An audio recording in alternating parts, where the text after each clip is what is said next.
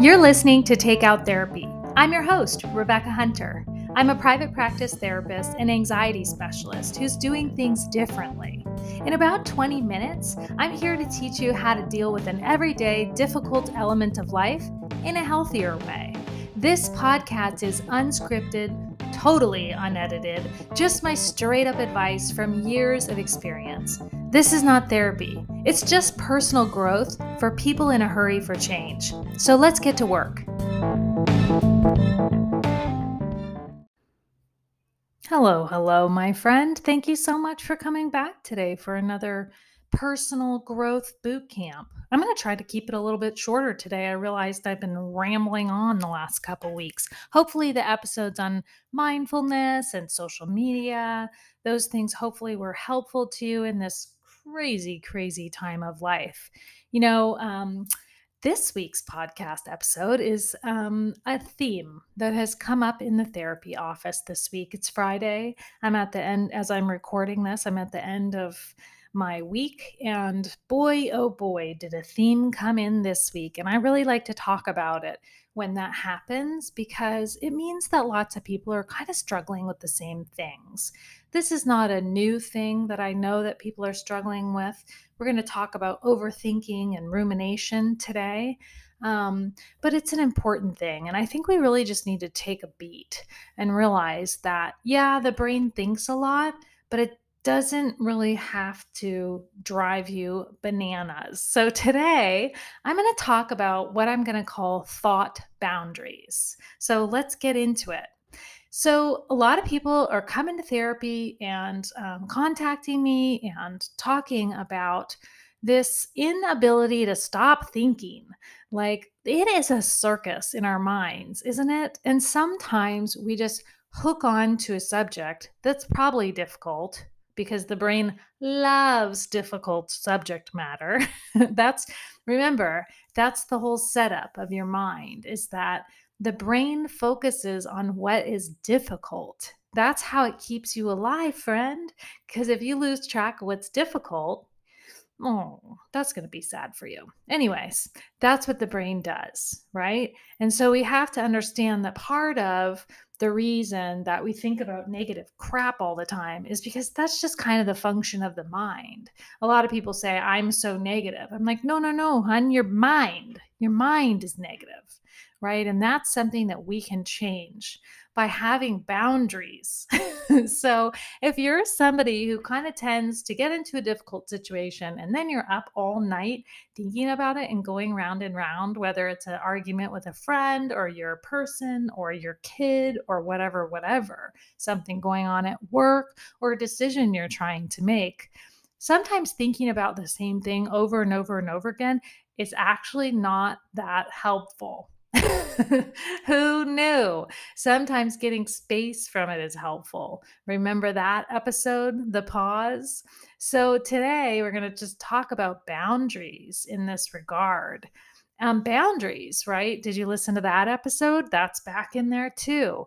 Boundaries is kind of what's okay with me and what's not okay with me. So as I talk about thought boundaries, what I mean is, what do I want to be thinking about? And what am I just done thinking about? Okay? Because we can cause our own suffering and our brains just run wild without our permission. And frankly, if you learn to have better boundaries with your thoughts, then you're doing a lot of different things. One thing, you're going to save your sanity, my friend, because so many mental health diagnoses are really ways of saying that people are thinking in a certain way too much, just so you know. So like, I specialize in anxiety, and so much of the time, my friend, anxiety is a thinking disorder. We worry about what other people think about us, and we worry that we're not doing enough, and we think about things over and over and over again to death. We replay situations and conversations in our heads. You see what I'm getting at there? It's a thinking disorder. And I work with a lot of anxious people, and I teach them about how to discipline their brains, because that's how we can deal with this like overthinking. And some super duper smart people, specialists or experts, have even said that it's a thinking addiction. And if you just kind of take a beat right there, like, wow, a thinking addiction. Yeah, this is what I teach about in my class, my anxiety class that I have. You can find that on my website.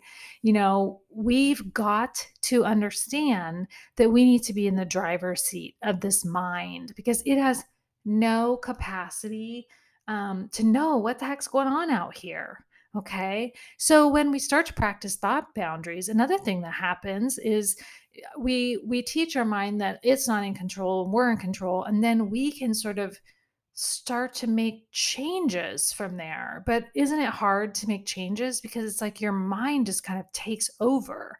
And so once we start to have boundaries around our thinking, we can make changes there. We can learn to focus better, actually. By playing around with what our brain is focused on, we can actually train it to focus better. So if you have trouble with focus, this might be a good idea for you to have more thought boundaries. And having thought boundaries, I think in my own life, I'll just speak from my experience, it has really helped my relationships because I don't sit around and try to figure out why the hell other people are acting the way they're acting anymore. That is not helpful. It's not productive. How can I lay in my bed at 2 a.m. and figure out what Mary Sue was thinking over yonder? Like, that makes no sense whatsoever. And I'm going to lose a whole night of sleep over it. So, and when we sit around and think about all these different things going on in our relationships, we start behaving differently, right? Like when John doesn't wipe the counter and I'm mad about it and I sit around and think about how mad I am about it, do you think the next time he walks in the room I'm going to be nice? No. I'm not going to be nice to him. So sitting around thinking about things that A, we have no control over, and B, are not productive or helpful to our lives, it's a waste of time, and it's a waste of your focus, and it's a waste of your sanity, my friend. So let me talk to you really quickly about how in the heck to knock that off. And I am working on this too, because of course I think about things I don't really want to be thinking about either. So I do, before I get into this how thing, I want to tell you that I have a handout to back this podcast episode up. I've had this handout on my website for a really long time. And so go to my page that says free resources and you'll find it there. It's a handout to help you with an overthinking problem. I also actually have a little course, a little class that I don't really sell anymore, but I'll give you the link to it in my show notes in case it interests you. And it's just like a $30 class on um, how to stop overthinking, frankly. So some of the ideas that I'm about to explore, it just goes like way down deep into those. It's $37. The overthinking solution. I put that together probably 3 years ago, and it's a great little short class. So let me talk to you about how the heck to have better boundaries around your thinking. The first thing you have to do, my friend, is to know your thinking. And that is the hardest thing ever. But I know that sometimes you'll wake up in the trance of thinking, just like I do, and go, holy crap, I'm still thinking about that? Wow. Okay.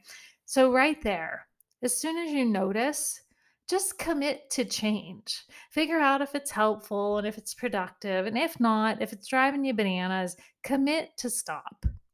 So when you notice those thoughts come in, say you're focused on, I think a good relational thing that we can all hook into is the end of a relationship. It's so hard, and we get so stuck right there. And there's a lot of thinking.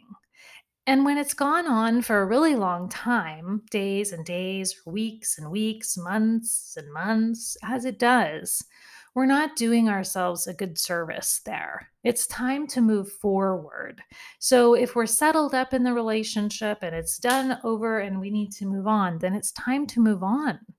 And so we need to commit to leave those thoughts behind because we're just running ourselves right back into the suffering, you know? Ugh, it's so miserable. We commit to making that change. We understand like this isn't going to get any better as long as I allow my brain to keep doing this. That's really the point of it, right? And so we commit. When I say commit, I mean like commit to yourself, my friend. Because if you can't make commitments to yourself, then we've got to take a look at your relationship with yourself. I don't know about you, but I don't like to be in relationships with people that make commitments and then don't follow through on them. How about you? Right? And we're stuck with ourselves. So we have to make these little commitments. So I'm not going to think about this ex, right? I'm not going to think about this lost love anymore. I'm just going to move forward. So when I notice I'm already committed to not doing it, and when the thoughts come in, I can just say no. I can just say no. And there's a lot of different ways to do that. And again, I go way into this in my class, but a simple no will do, my friends. You're thinking, I notice I'm thinking, just say no. Now it's time to move the focus of your thoughts. And you can do that using a little phrase that kind of like, now I'm going to just breathe, or now I'm going to go outside and stand in the grass and smell nature, right? Now I'm going to drink a cup of tea. Now I'm going to take a walk. Maybe I'm going to call a friend. Am I going to then talk to them about that? No, no, I'm not. So commit to stop. Commit to say no. People think they're the victim of their thoughts. Well, I just keep thinking about it. Well, it's because you haven't created thought boundaries, my friend. You haven't told your mind, this is not okay with me. I will not be thinking about this anymore. It's really interesting. I had a situation a few weeks ago where there's like this dumb kind of obscure drama in one of my social circles, and somebody asked me about it. And I just looked at her and I said, you know what?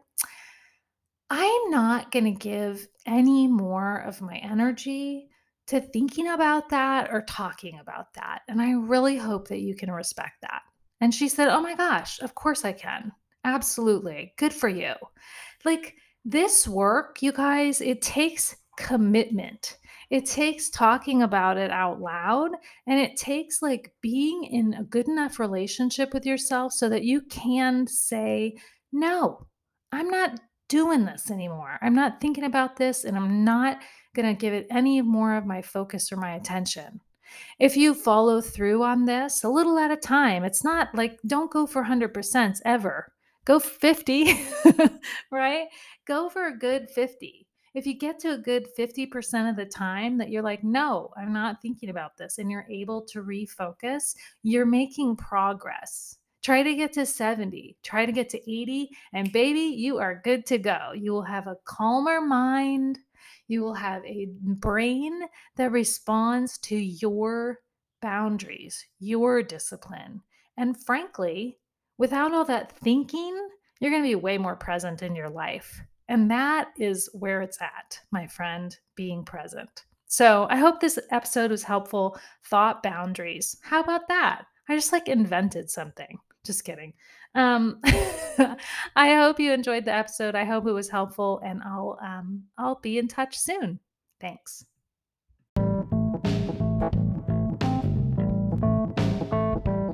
I hope you found today's episode helpful. Your reviews, your likes, sharing it with friends, and just following or subscribing to this podcast, it really helps it get out to more people. So that's just how this game goes, this podcast deal. So here's my ask. Will you just take an action that will help more of us? It doesn't matter what it is. I'd really appreciate it, and so will your friends and family, okay? If you don't already know, I've spent years specializing in helping people with anxiety. So have you experienced any anxiety lately? Yeah, a lot of people have. I wanted to let you know I do have an online class that will totally school you in the art of ditching an anxiety problem. So, whether you're taking meds for it or doing therapy, or maybe you're more into self help, my class is going to launch you into recovery mode. Because the non negotiable fact is this: the only way to get rid of an anxiety problem is to do some personal growth work, my friend.